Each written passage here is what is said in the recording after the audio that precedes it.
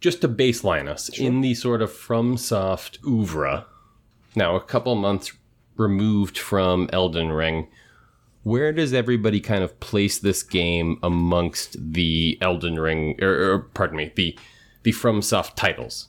Like, do we feel like this is the best one? Is it top 5? Where were y'all at? Well, I mean, it's a big question. They all have their strengths, but for me, it is the pinnacle of what they've done so far. I have been enjoying FromSoft, not, I guess, from the beginning, because they have a surprisingly long history, but certainly from the Demon Souls days is when I got on board, because the prospect of playing a video game that hates me almost as much as I sometimes hate myself, I was like, that's every masochist dream. I love to be punished by a video game, and everything I was reading about Demon Souls suggested it would fit the bill, and it sure did, and I've been sort of hooked on them ever since.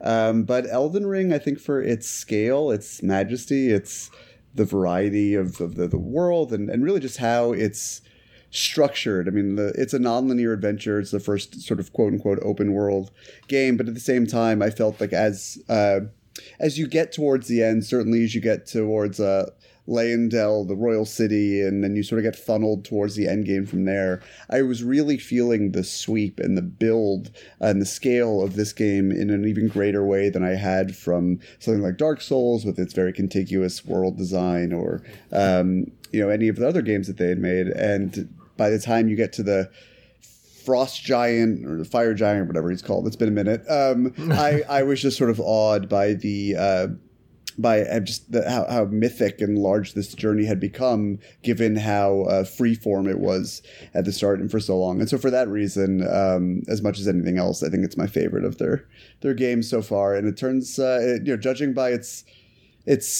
to me somewhat surprising popularity, I guess I'm not alone. I mean, these kind of games always felt to me like they were kind of a niche thing, like something that I just sort of tortured myself with, privately, and would talk to my friends about, and the faceless people you would encounter in the online, interactive part of the game.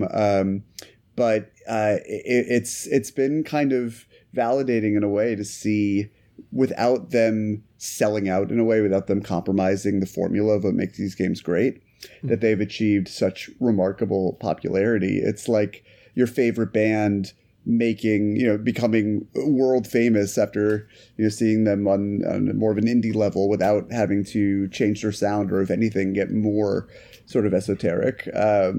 It's been an interesting journey. I'm curious how you guys feel about it. Well, I guess, and Fred, I want to throw to you now, because of the three of us, I think you are the one that is most deep in the FromSoft kind of space. But I guess that was sort of my question, is like, does this feel like your favorite indie band not selling out? Or does the sort of like demurring to, we're going to make an open world game, maybe we're going to soften up certain hard corners to make it more accessible to a general audience? Like, you as a guy who played all the Dark Souls games, do you feel like this is do you feel like there were any compromises here, I guess is the question? Because this is definitely the most broad market appeal FromSoft game, and I'm wondering if you feel like there was any sort of concession to make that happen. I never thought of it the way that David described it, but now that he said it, it's kind of the perfect fit. I got into FromSoft kind of late. I started with Dark Souls 3, slammed my head against the wall for a while until I beat Gundyr for the first time, and then I was like, oh, I get it. And then in Dark Souls 3, you couldn't level up until you beat the first boss. Like, you had to beat that boss before you got to a point where you could level up. And right. I think that was the switch that Elden Ring made that really opened up the floodgates to the rest of the public, I think. David, everyone else here knows this, but a fun game I used to do... I was going to say, get into this. Go ahead. A fun game I used to do is say, I would give you I would have people over, and I said, I'd give you $100 if you can beat this boss, the first boss of this game, without dying. And I watched many people fall for this, by the way. I mean, do you mean like the boss in the tutorial level that you're supposed to be killed by? Not on Elden Ring, on Dark Souls 3. Oh, sure. And so it was very upsetting. I went into this going, Yeah, sure. I get it. You dodge, then you hit them when they're going the wrong way. I can handle this. I know what's up with a FromSoft, and I watched Fred take many dollars from many fools. I mean, hey, it's good money if you can get it. It's funny, I mean, because I even after all these years of playing FromSoft games and beating Elden Ring and a couple of the other ones, I still feel like I don't actually understand the way that I'm supposed to behave in combat. Like, that I'm using the mechanics the way that they want me to use them, and I see these crazy videos on YouTube that have been ported up from Twitch, which is a whole world I don't really understand. And I'm just like, what sort of witchcraft and sorcery is this? I just sort of use my knight and dodging and striking and being very clumsy about it for the most part. But I still feel, after all these years, like I'm sort of an amateur. Oh, well, absolutely. Yeah, I don't know if I could parry to save my life. Yeah. This was kind of a weird Worlds Collide story, and then I'll throw to Jack. So the first FromSoft game I really got into was Sekiro. And I kind of ran into this thing that I am sort of interested in us exploring if we have the time, which is like the weird social pressures of playing a FromSoft game, which was like, I'm bad at video games, and I knew that I was just like banging my head into this wall over and over of trying to beat this bull, and I was in fact listening to a Fighting on the War Room podcast where Mr. David Ehrlich spoke about fighting Madame Butterfly. Sure. And I was just like, oh, maybe I'm just bad at video games. I don't know. Maybe I can't play Sekiro. Like, everybody's kind of outpacing me on this. Maybe I just need to move on. And I feel like Elden Ring is the first of those games that sort of gives you the room to breathe and like say, okay, if I'm just bashing my head against this particular wall 1,000 times, I can go over here to the peninsula or whatever and mess around with this total side mission that has no consequences, but it'll help me kind of level up a little bit and like quote unquote get good to the point that I can come back around and beat this boss the later. Social pressure element of it is interesting to hear you talk about, because I have friends that play video games, but I don't really tend to talk about video games all that much with them. I think of Elden Ring and the FromSoft games similar to like golf, which is not a game that I play. But I just mean in the abstract. That it's really like me against myself, and that I don't feel like I'm in a race with anybody else. I don't feel like there's any sort of I have friends who play it, and invariably I find that they are much further along with me despite whatever sort of social or family obligations they may have.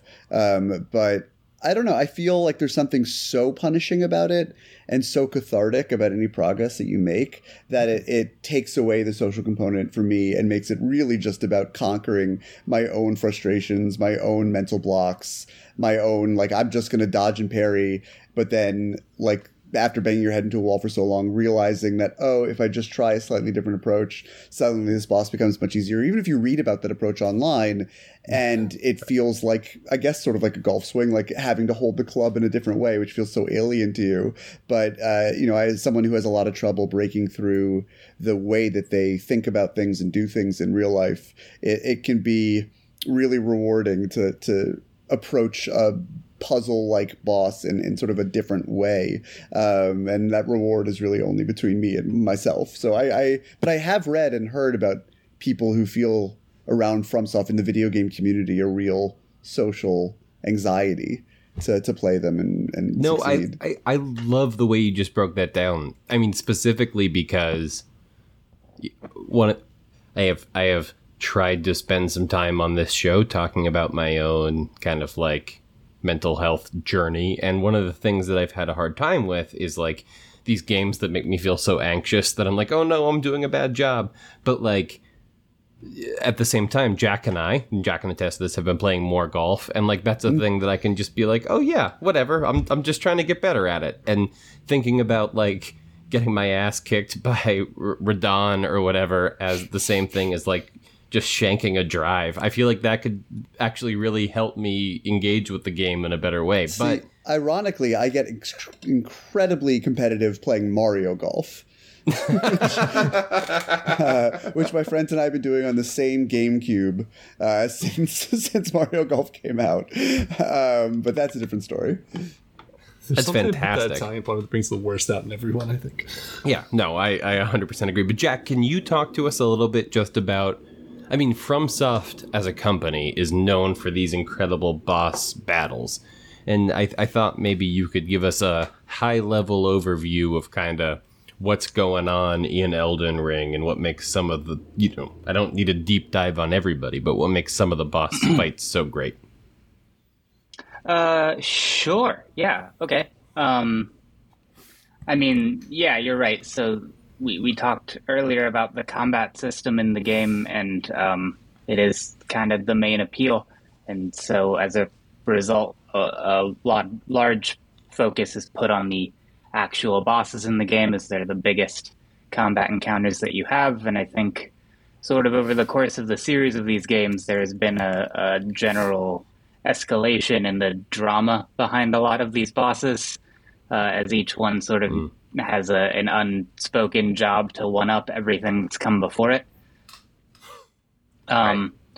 So the first boss that you fight in this game rips the head of a dragon off and sticks it on his own arm and uses it to breathe fire on you. And that's like your introduction, which is cool. It's a cool move. It's not. No one's saying it's not intimidating, but like I said, things really only escalate from there. There's sort of, as you play more of the games, you notice patterns. Like FromSoft really likes this idea of a boss that has a lot of other enemies that you fight at the same time. That's shown up in a lot of forms in a lot of different games. In this one, it's maybe the most generous, where you sort of are fighting both simultaneously and just have to deal with this large pool of enemies while you try to actually fight the boss at the same time. This game features... Right, the Ponyo Moon Witches. Yes, all that's the the little one. baby fishes in the pond. Yes. It also has my favorite combat encounter so far, which is sort of... I like because it's designed to go against a lot of players' instincts to do all of these bosses entirely on their own. I think we all have talked before about the Radon fight, Yeah. and how it's really sort of intended as a large group fight, like you're in a part of a larger force that's taking on this enormous enemy. But as we mentioned, you can certainly find videos online of people doing the fight all on their own and not taking any damage.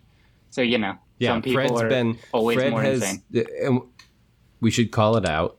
Fred has had quite a prolific career online, wearing a pot on his head and letting people allow him to solo Millennia. And we have, we've been impressed by that.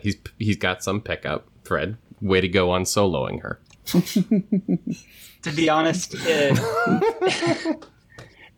in this game specifically, I don't love all of the bosses, or rather, I don't love the lack of variety of bosses. We might talk about it a little more later, but I feel like this game, more than any other, has a lot of repeated bosses where in many different forms, where there are some that there's just more than one of them. And then there are some where you can like weirdly just fight them twice for spirity reasons. Yeah. I definitely And that's not even mentioning and Fred, bosses that are and enemies that are recycled from old games, but that's more forgivable.